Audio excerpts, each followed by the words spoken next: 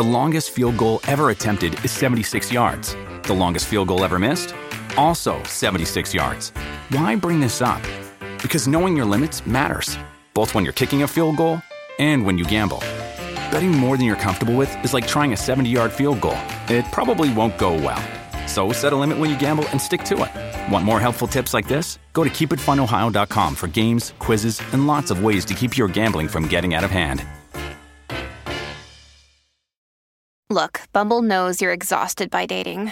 All the, must not take yourself too seriously, and 6'1" since that matters, and what do I even say other than, hey? Well, that's why they're introducing an all-new Bumble, with exciting features to make compatibility easier, starting the chat better, and dating safer. They've changed, so you don't have to. Download the new Bumble now. Welcome to Get Naked with Dr. Kate. I'm your host, Dr. Kate Balistreri, a Beverly Hills-based psychologist, certified sex therapist, and the founder of Modern Intimacy. Thanks for joining me here, where I talk about sex, relationships, mental health, and dive into your questions with practical answers and real solutions. Each week, I share insights aimed at helping you build an authentic and healthy relationship with yourself, with others, and with your sexuality. It's time to get naked, emotionally, mentally, and on your own time, physically. Welcome back to the Get Naked with Dr. Kate podcast, everyone. I'm your host, Dr. Kate Balistreri, a licensed psychologist, certified sex therapist, and the founder of Modern Intimacy. And one of the things that comes up in our practice so frequently is infidelity. It's probably a topic that brings with it the most questions, the most befuddlement, the most confusion, and some of the biggest hurts that we work with as a team. So today on the podcast, I've got a really incredible guest, Hope Ray, to come and talk with us about betrayal trauma and betrayal violence. Hope Ray is a therapist, a theoretician, and the pioneer of complex partner trauma, a complete framework that pinpoints the endangerment betrayed partners face when their significant others use abusive deception to hide fidelity-violating behavior. In 2023, Hope established the Betrayal Violence Institute, an interdisciplinary network that provides definitions and education for mental health clinicians, coaches, medical and legal professionals, faith-based and community organizations, and general society to better understand the conduct and impact of secret infidelity in intimate relationships. Hope is the creator of the Complex Partner Trauma magazine, a publication for betrayed women, and the host of Women Who Discover, a private podcast about infidelity betrayal, available on her website, along with other programs and resources. For over a decade, I've been following Hope's work, and Hope has walked alongside betrayed partners and couples in her intensive-based practice in Michigan. Hope is married and the mother of two. She's also a foodie and a piano songwriter and a bird lover. So Hope, thanks so much for being here with me today. I'm so excited to dive into this really difficult conversation with you.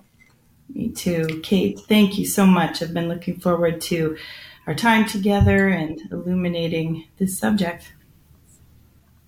Yeah, so let's talk about what got you started in working with the construct of betrayal. How did you get here? Well, as far as my journey toward wanting to get things more clearly defined and to help, the greater field of psychology understand this problem, I look back to about 15 years ago when I was in the throes of my own experience here, and recognizing that there's been a lot of advancements in psychology, in the helping profession, mental health realm. Also, even amongst community centers, clergy type of people have become more aware of infidelity and the type of betrayal that it causes. The term betrayal trauma is something that is a little bit more of a household term these days. So I found that to be all really helpful, but over the years I've paid attention to the gaps. And so what I've recently published is about a decade's worth of my cataloging and research to figure out what it is, how do we respond to this gap, and how can we fill it in with language that's going to really take us as a field to the next level. So let's talk about how you've reframed the paradigm of infidelity as betrayal violence. What was the purpose in your mind of shifting that language around and really creating a different kind of, model for thinking about infidelity? Mm-hmm. Well, I think there's really been a craving for a long time to have language that synergizes both the problematic sexual secrets in tandem with the abusive subterfuge that, happens when somebody's keeping a secret life from their partner. And so in order to talk about this issue properly, we need to see the whole picture. I think it's true that, traditional models of power and control don't really extrapolate on some of the sexual betrayal aspects that somebody who's been wounded by that deal with. And furthermore, healthy sexuality treatment models don't always account for the, abusive stratagem that is a part of all of this. So we've been needing language and even just vocabulary that allows us to see this whole picture for what it is. When somebody has been betrayed by their partner and they have been a victim of betrayal violence, that means that their partner has done three things. They've maintained a relationship with their partner while secretly and repeatedly violated fidelity.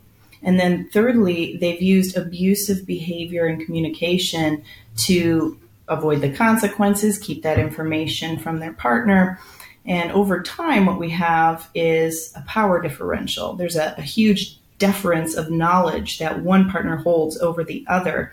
And that means that the partner who doesn't know what's going on is really debilitated in their ability to accurately assess their own well-being, their own safety in the relationship, even their own reality in the relational sphere. So it is abusive. However, when we look at, domestic violence literature, often it's not really extrapolated the intent behind somebody who uses or abuses power and control. There certainly is those abusers who are doing so to establish dominion over their partner, to dominate, to create dependency, to cut their partner off from resources and isolate their partner. But the type of power differential that we see in betrayal violence is still violence in the sense that it causes extreme detriment to the person who's victimized by it. But the use of power and control is done much more evasively. It's done in order to avoid consequences, to keep information from the partner, oftentimes with the intent to not harm the partner. Doesn't mean it's noble, just means that very often somebody who is being abusive in this way is not intending to produce such harmful outcomes. In fact, they're looking to do the opposite, but in the most maladaptive way. And it renders tremendous trauma, usually for the partner, once that information begins to come to light. Yeah, I work with so many folks, I know you do too, who kind of come into relationships with an expectation of fidelity and monogamy, but a lot of couples aren't really clear on what that means. So I find that in some of the murkiness or the gray areas about what their fidelity agreements can be, there is a lot of this behavior that I love how you say it's not really that noble, that looks like white lies and omissions and keeping these parts of their behavior a secret from their partner. So on some level, they know their partner might not like it, but creating clarity in the context of their agreement might actually bring to light something that's hard or uncomfortable.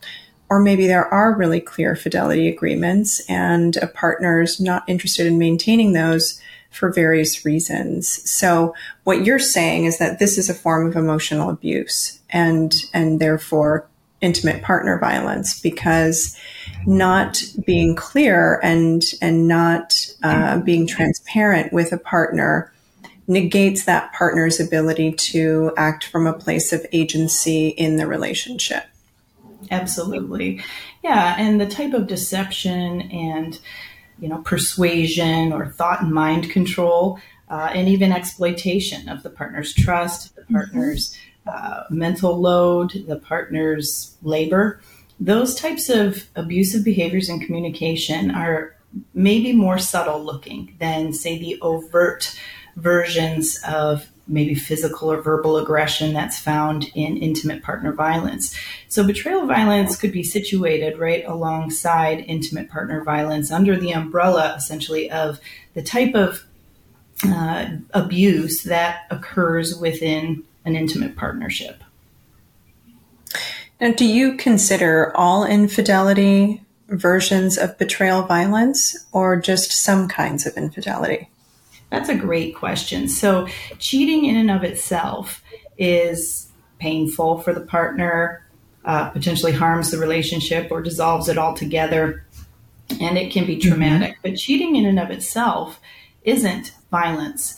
The violence in betrayal violence comes from the way in which somebody choreographs their behavior to keep this information from their partner, oftentimes using, all sorts of overt deception, crazy making, gaslighting, persuasion, the type of stuff that cult leaders do, to try and get somebody to disbelieve their internal and external experience. And meanwhile, these people might be relatively congenial, good at heart, but in an evasive manner, they're working to keep their secret life hidden and therefore eliminating the opportunity for the partner to have full consent, full knowledge, equity, right? As far as what they know about their partner and what their partner knows about him or herself. So it's a really challenging situation for someone who's, producing these kinds of behaviors because they begin to snowball. And that's where we look at, this ultimately becomes abusive, even if it weren't intended. But somebody's so far down the pike with so many lies that they just continue to perpetuate that kind of behavior until they rehabilitate it.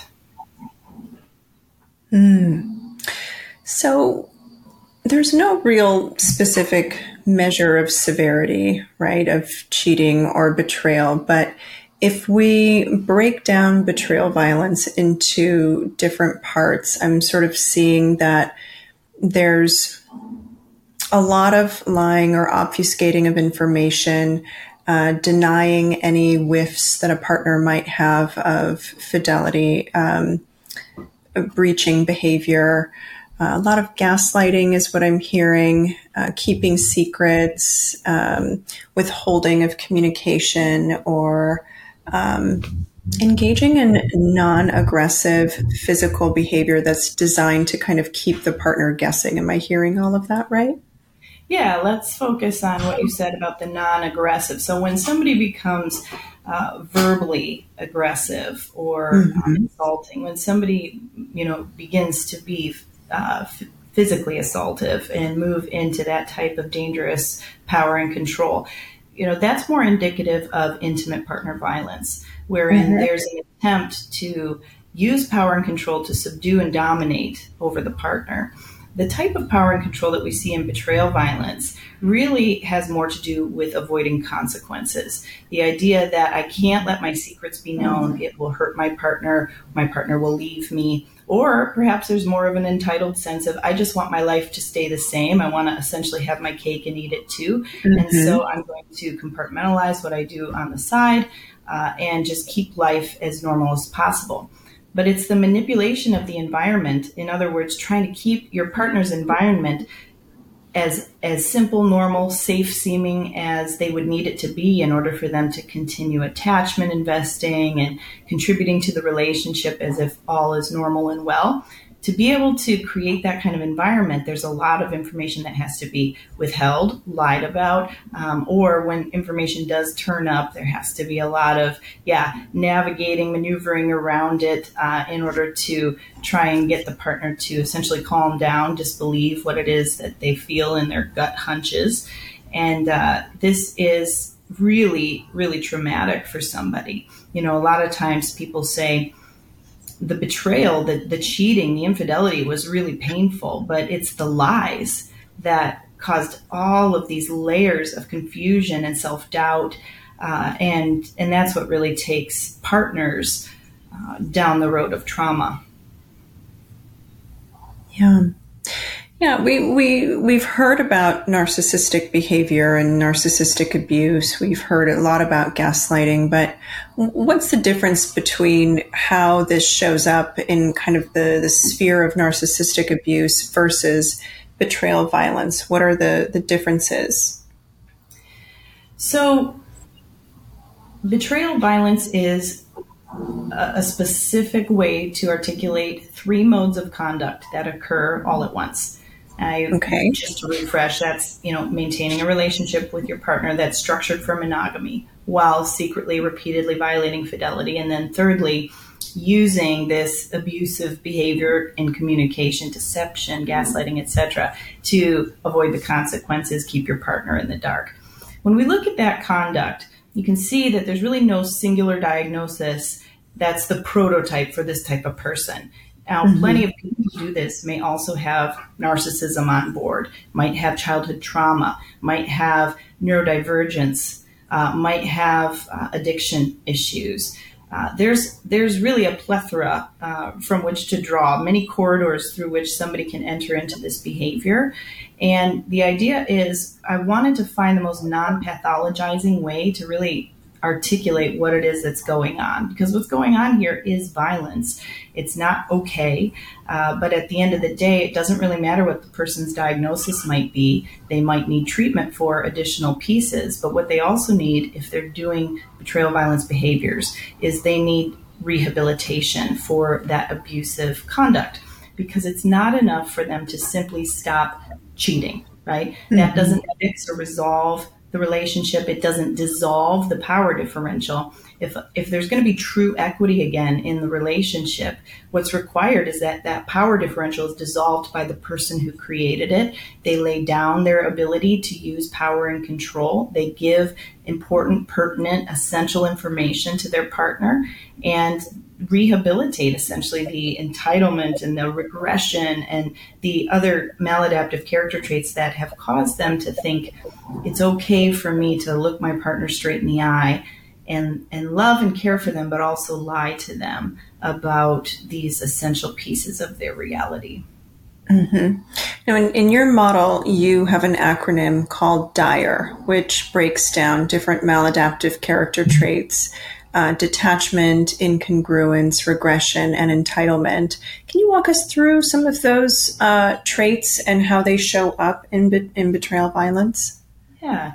So just as I said, there's no singular diagnosis that would mean somebody who has that diagnosis is going to go and do betrayal violence. What we find more so is that there's 4 character traits that people who enact this type of behavior against their partner have undergirding that behavior. You can't compartmentalize away your life and live in the shadows and then kind of illuminate the good parts of yourself to your partner while secretly having, a whole separate duplicitous space that you operate in. You can't do those things without having detachment, the ability to really compartmentalize, to sequester away aspects of yourself, even to detach from your own values, perhaps, move into spaces that might be more compulsive even or addictive at times. The other thing is incongruence, which is the I in DIRE, is the second maladaptive character trait that I see often undergirding this behavior. Incongruence is the idea that I am not the same person in front of people that I am behind closed doors. And this has many facets. We could really talk a long time about this, but essentially it's the ability to not have genuine self-unity and to be able to kind of placate or demonstrate what you want people to know or think of you, to manage perceptions, manage outcomes. Then there's regression, and regression is everything from moving operating at a maturity state that's lower than, your actual age emotionally, with labor around the house, the ability to not take responsibility or to slough off responsibility, to scapegoat, or blame shift.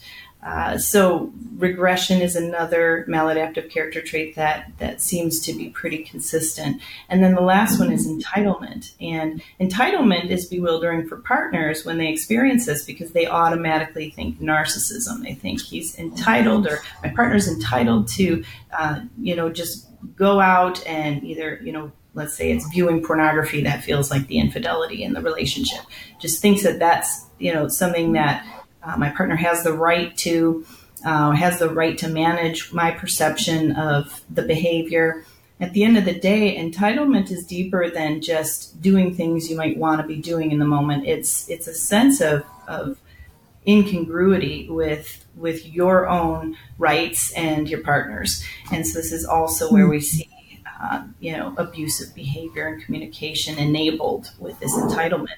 So you have detachment, incongruence, regression, entitlement, and these 4 maladaptive character traits don't have to necessarily be stable, even if there is, a personality disorder on board. These character traits often come from somewhere, maybe childhood trauma, maybe the type of modeling that they experience, maybe cultural frameworks or normalizations of certain things. At the end of the day, these things can be addressed, and I call it inversed, when somebody would take these maladaptive character traits and look to build skills in the opposite manner. So, for instance, with detachment, you're going to want to see skills around intimacy, the ability to stay connected to the partner, the ability to maintain and sustain intimacy. Even in detachment, it's not impossible that there can be intimacy, but for that to remain consistent is something that needs to be developed. And by intimacy in this context, you're not talking about sexual intimacy. You're talking about authenticity, right? You're talking about showing up and letting yourself be seen and be witnessed as your whole self, not just the shiny parts that you want someone to perceive. Right. The ability to have vulnerability, to even know and be able to introspect around what it is that you're thinking, feeling, knowing.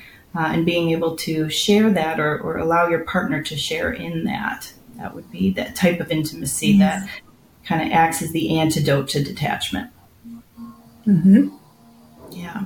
There's also, honesty to combat incongruence. There's integrity to combat regression. And then there's empathy that combats the entitlement piece. And again, these are kind of full-fledged areas of important development and skill building. But, when we talk about, can these people change? They can, so long as they're addressing these issues. Like I said, it's not enough to just stop the infidelity behavior. With Kizik hands-free shoes, motion sounds something like this. Kizik helps you experience the magic of motion. With over 200 patents and easy-on, easy-off technology, you'll never have to touch your shoes again. There are hundreds of styles and colors, plus a squish like nothing you've ever felt. For a limited time, get a free pair of socks with your first order at kizik.com/socks. With so many in-season ingredients, you'll taste all the freshness of fall in every bite of HelloFresh's chef-crafted recipes. Produce travels from the farm to your door for peak ripeness you can taste.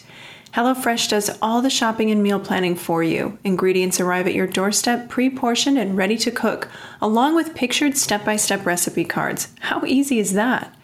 Even though the fall can feel jam-packed, HelloFresh makes whipping up a home-cooked dinner actually doable with quick and easy options, including their 15-minute meals. That's less time than it takes to get delivery.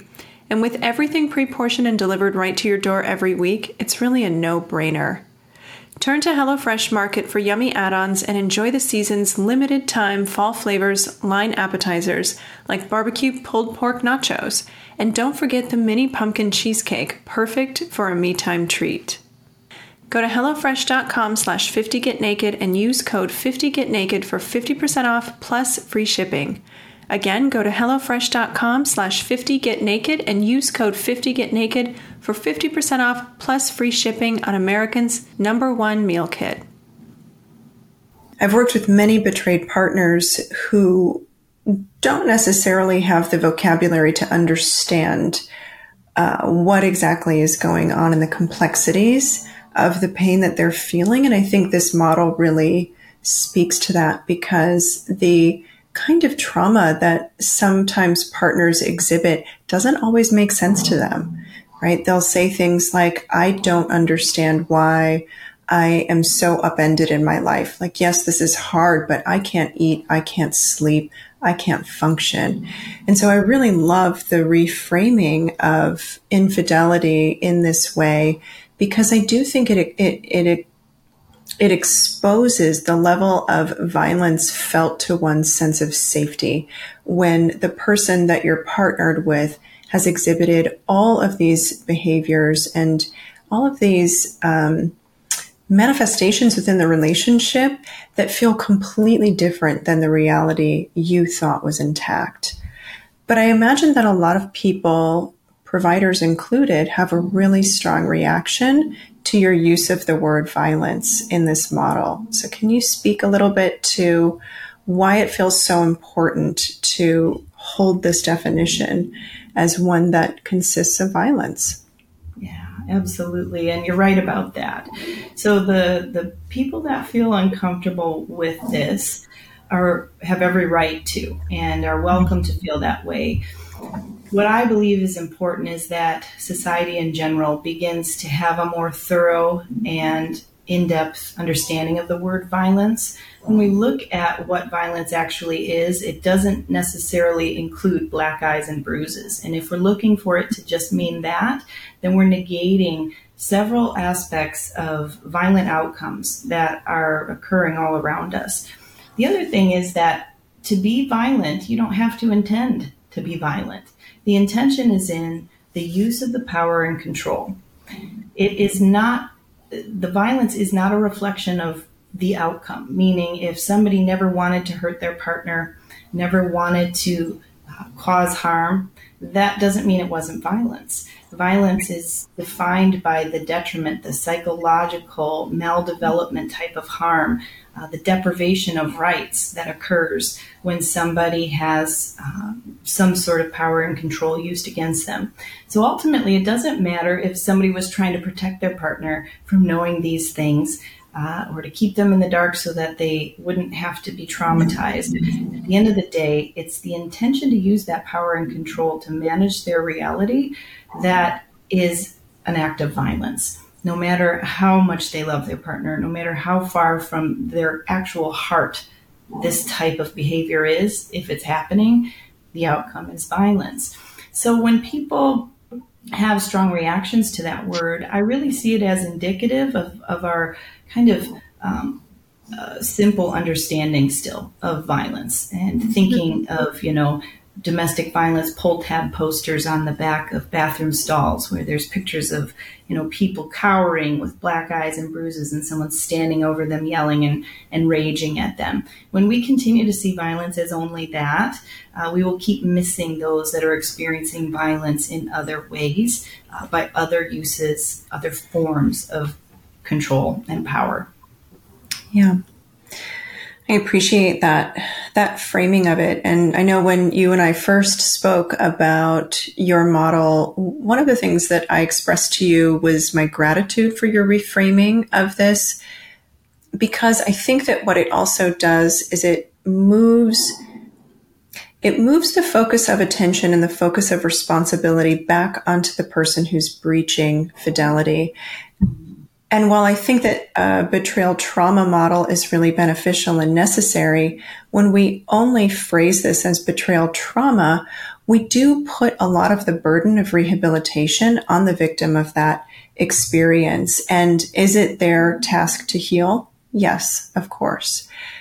But it also doesn't really provide a lot of framing that there is a rehabilitation piece on the side of the person who has breached the fidelity agreements that does really hold responsibility and accountability in that partner. And I think that's a really important piece to look at here as well. There are many people who will engage in fidelity breaches, and they're not bad people or poor intended, and their behavior is still really hurtful to their partner. So I think it's important that we keep the onus of that behavior with them and really support the people who have experienced this kind of trauma by placing the accountability back in the hands of their partner instead of all on their shoulders to navigate. I love that. You put that so beautifully. And I remember when you shared that with me, Kate, I appreciated so much how you saw right into that space. You got it immediately. And I believe that the mental health realm was going to catch on and understand this too. But, we needed to do two things. And that was my mission over the past 10 years, was to depathologize the behavior and identify the conduct so that we can talk about it practically. We can talk about it with an educated understanding, and we can also understand then what is needed in order to solve that problem. So when we look at betrayal violence as a conduct, a set of 3 essential behaviors that are co-occurring, then what we can do is we can say it doesn't matter the diagnosis. If these 3 things are occurring, then we have betrayal violence conduct. And then we can also just be sure to understand that this is not about telling the partner who's been victimized in this way that, you have all this trauma that's kind of centered around that person. Really what it's saying is, here's the experience, the conduct that you've experienced. Now let's look at the ramifications in your life, which I call complex partner trauma. And so I appreciate that so much about how you read right into that space. That's essentially why this language and vocabulary is needed in order to synergize many kind of fields approaches to this one subject. Yeah, and to reduce victim blaming that can sometimes be systemically embedded in some of the ways that any field or industry might try and treat survivors of violence. Absolutely. Yeah, I was, spent years with many clients who found that at the end of the day, there were certain models that were relatively helpful in one area. That was to help their partner stop doing the sexual secret stuff, whatever it was, or to get straight about their values and become truthful and honest about their needs in the relationship. At the end of the day, though, it is really important that all of this work puts the onus and responsibility back on the person who needs to dissolve the power differential they've created. That isn't the work of the victim. And that isn't where we want to go with this. We want to stop that victim blaming that says things like, how could you have not known? Or why would you stay with someone like this? There's so many reasons. There are so many barriers people face when they are in this situation. And it becomes difficult to assess whether it's safer or more painful to stay versus to go. And so, there's just a lot more to be conscientious of. And using the word violence, not only is it accurate, but it allows us to see this as a significant issue. It's not just a matter of someone has poor character and they cheat and their partner decides to stay with them. Right. Well, the victims of this kind of betrayal go through complex partner trauma often. What are some of the stages of symptom presentation or reaction that you have observed? Sure. Well, one of the first things I'd like to mention is that this framework provides a lot of clarity for folks, but along with that comes some pain. When things are articulated clear enough and we can see plain as day what it is that we've been enduring, it becomes really painful to consider that that's been our experience. And it's loaded with this guilt trip often, that I've allowed myself to tolerate that. And I just want to speak to those who may be feeling that as we're talking through this, that it's okay for this to kind of feel, like a splash of cold water. And you want to take care of yourself in that. But the more understanding that you have here, the more empowered you are to be able to navigate your needs as you heal from this, whether you're staying with your partner or not. Yeah. So complex partner trauma has 4 phases. Essentially, this is kind of the breakdown that a person who is experiencing endangerment by betrayal violence will go through. So the first phase is endangerment. This is where the person doesn't know what's going on. They may have some low-grade understanding of unfaithful fidelity type of violations, but at the end of the day, they have really no idea the level of endangerment. In other words, the depth and the breadth of the extent to which their partner is going to shield them from the reality of their own secret behavior. Endangerment gives way to the second phase, which is called endangerment awareness, and this can last for years, just like the first phase can, where slowly over time, information begins to leak out or evidence begins to surface, and the person who's experiencing complex partner trauma becomes aware of new sensations, a loss of trust, feelings of being unstable within the relationship, not sure what to do or how to react, or if they're overreacting. Endangerment awareness really gives way to the trauma that's already been building and kind of releases it into their sphere, their periphery, where they're a little bit more cognizant of the fact that they are not as safe as they want to be in the relationship. The third phase then is reality collapse, and this is where somebody has enough information, sufficient information to be able to really understand the depth and the breadth, the extent to which their partner has gone to keep them in the dark. They may not know everything, but they know enough to say, this is bad. In fact, it might even be worse than I thought. And reality collapse is when kind of all that pain and trauma, all that distrust, hypervigilance, all of that culminates into a sensation that, the sky isn't even blue like I thought it was. The rug is pulled out from under me. And many people who've gone through reality collapse will describe physical sensations that kind of, demonstrate this, a sense of their heart literally breaking in half, or their brain cracking down the middle and it's like it stops working, fog descending. Reality collapse is really painful, but the good news about it is that when somebody enters into that place, they really are well positioned to begin healing, whether that means staying or detaching from the person who's caused this pain. They have an understanding of what kind of ride they've been taken for. And even again, if they don't know all the betrayals, they still know enough to understand the measures that are going to be required in order for them to feel safe to engage in sex, safe to continue cohabitating with the person, safe to share emotionally and vulnerably with the person. This reality collapse really informs somebody's ability to have boundaries and understand their needs and seek the type of healing they're going to need.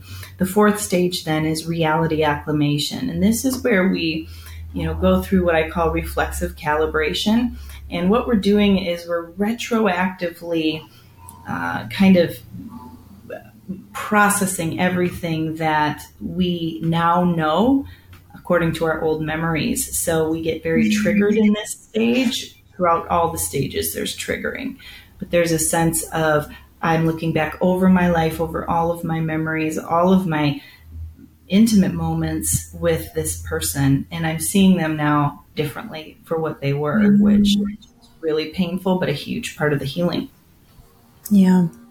Well, thank you for going over this outline and this framework. Can you tell us a little bit about your upcoming programs and your magazine, Complex Partner Trauma Magazine on Amazon? Sure. Thank you. Complex Partner Trauma Magazine by Hope Ray is available on Amazon. And this is a magazine that I dedicated to women who are going through this kind of a situation, who are partnered or married to men. And we're starting there just to help many people who are struggling in the throes of betrayal violence, trying to understand what it is that needs to change in order for there to be healing of both the individuals, but also the relationship if possible. So you can get that on Amazon. Betrayal Violence 101 is a really helpful workshop that you can get online at my website, hoperay.com. This one is for men who are partnered or married to women. And this is kind of the download of what it is that is going on.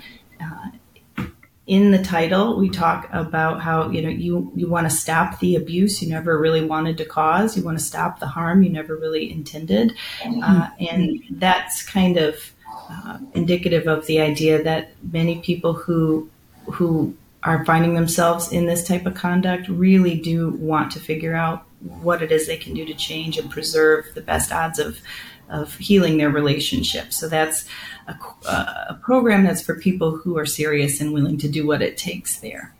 That's amazing. So where can people find more about your work and maybe even how to work with you? Sure. Well, HopeRay.com is my website. The magazine is available through that or through Amazon. I do have a private podcast that you can access on my website. I love TikTok. I'm spending more time over there than Instagram and Facebook these days, but I am on Instagram, Facebook, and YouTube as well. At Hope Ray Therapy. Mm-hmm. Yeah. Great. Well, thank you again for coming on the show today and providing this education. And thanks everyone for listening to this episode of Get Naked with Dr. Kate. It means so much to me that you're here. Collectively, we heal when we join in community. So if this episode has helped you, please forward it to someone else who it might help or who might enjoy it. And if you feel inclined, leave a 5-star review on your favorite podcast channel to help this podcast reach more people. And as always, if you or someone you know is looking for help, you can always schedule a free 30-minute consultation with someone on our team at modernintimacy.com/contact. I'll meet you right back here next week.